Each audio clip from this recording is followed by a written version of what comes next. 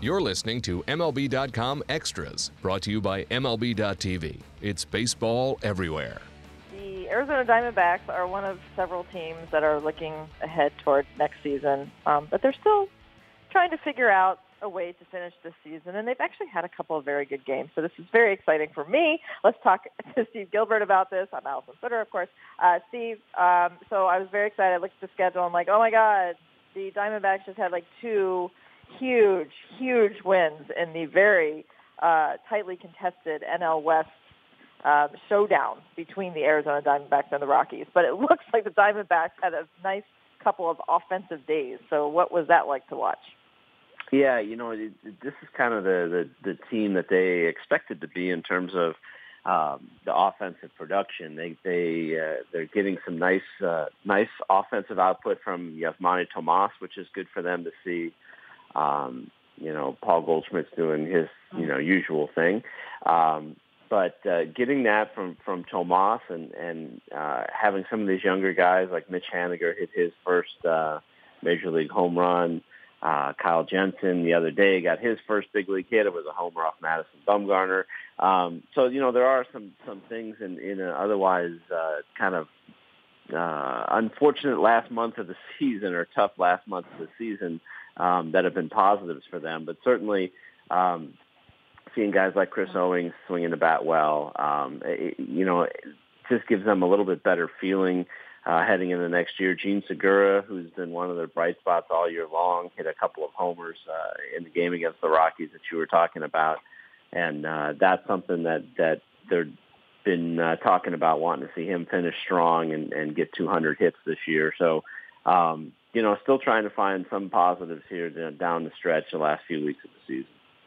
Yeah, so I was looking at the depth chart recently on the Diamondbacks website, and I'm just like, so I'm trying to figure out, like, when it comes to fixing the problems that they've had, I mean, what areas? Because I'm like, I don't know, there's pretty good position players, and of course the rotation needs help, the bullpen. But I mean, is there anything that stands out to you as like, okay, this absolutely needs to be addressed this offseason? Yeah, I think it ends up being the bullpen. I think when you start to look at the team that's actually on the field, the position players, and I was talking with the scout the other day about this, he's like, you look out at that team and you go, well, that's a good player. Yeah. No, I'd take him. Oh, right. Yeah, I'd take him too. And, you start to look around, and the position players, the everyday guys, are really attractive to teams and should form a very good nucleus. I think one thing that would certainly, as far as position players go, certainly help them is if maybe they had a veteran or two there. I think they kind of miss the presence of Aaron Hill or Jared Saltalamacchia, more so in the clubhouse than even on the field, in terms of just being able to be leaders and to help some of the younger guys when they get into a funk, because right now it's such a young core that they don't really have a lot of veterans to look to. But certainly the bullpen is something that they have to address and find a way to improve that area. Starters, it kind of almost looks like what you see is what you get with the starting rotation. They need certain guys to take steps forward. Robbie Ray, he reached the 200 strikeout mark in that game against the Rockies, so that was another thing that was a positive. Seeing him take another step forward would be big for that rotation. Zack Greinke, pitching like Zack Greinke would also be helpful. Shelby Miller's a question mark going into next year. So I think the rotation has to get better, but I think mostly for that, their internal options are what they're going to have to turn to unless they decide to completely blow up the team. Whereas with the relievers, I think they're going to have to find a way to add some people this offseason. That Greinke contract kind of prevents them from really being able to blow up the team, doesn't it, in some ways? I mean, when you have that kind of payroll obligation just to him? I mean, I think that part of the issue is that do you want to blow up the team when you start looking at, you're talking about trading a Paul Goldschmidt or an A.J. Pollock. You start to look at some of the core players that they really believe in, and if they really believe this is their time to win and there's a window here, that was why they went out and got Greinke. So it makes it difficult if you start to look at making additions here or there because all these guys are going to start to get more expensive. Goldschmidt's salary goes up. Pollock goes up in another year of arbitration. So you start to see that it does limit your flexibility a little bit, but this was the group that they had hoped to have and that they thought they could win with.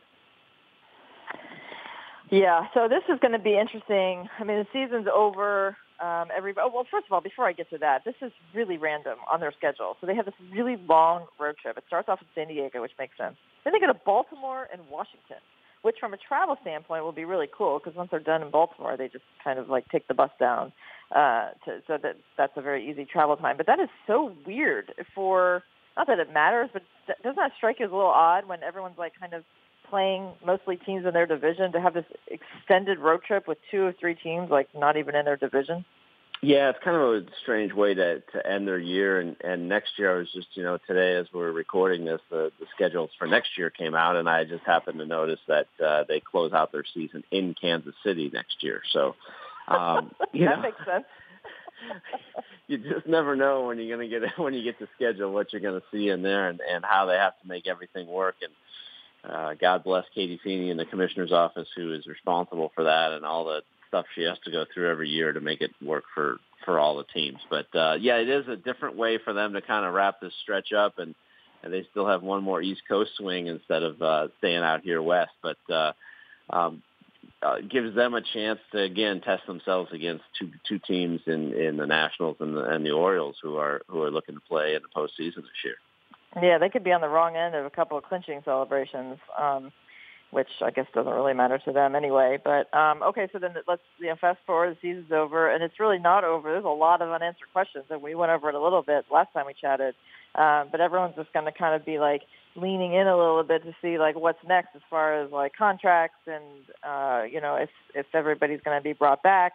There's a lot. I mean, you could be pretty busy in October for a team that's well in, on their way to, like, 90-plus losses.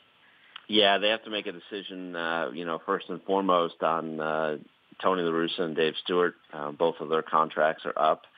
And then depending on what they do there, I imagine that could affect the manager status, even though he's under contract for next year. Certainly if they make changes at the GM or chief baseball officer position, that affects everybody going down. So I think there's going to be a lot of people that are watching very closely, at least in Arizona, to see what's going to happen here over the next few weeks or the first week there after the season ends. I have to say, this is coming from somebody who's like lives 1,000 miles away and I'm not a Diamondbacks fan or hater. My head will explode if they fire Chip Hale and try to blame any of this on him. Let me just say that for the record. My head will explode. It's been a rough year for Chip, and certainly with all the injuries and everything else, it would be very unfortunate if he gets the blame for all this stuff. But I'd certainly hate to have not his fault. I'd hate to see your head explode, but yes, so we'll see what happens. Okay. All right. Well, I'll keep you posted on that. So, okay, Steve, good talk. Thank you so much. We'll catch up with you soon. My pleasure, Alyson. MLB.tv Premium, the #1 live streaming sports service, is celebrating 13 years. Watch every out-of-market regular season game live or on demand in true HD. Real-time highlights, live look-ins, pitch tracking widget, and more. MLB.tv Premium includes a free At-Bat 15 subscription. Watch live baseball on over 400 mobile and connected devices. Watch at home, in the office, or on the go, every night, on every device. Blackout and other restrictions apply. Visit MLB.tv for details.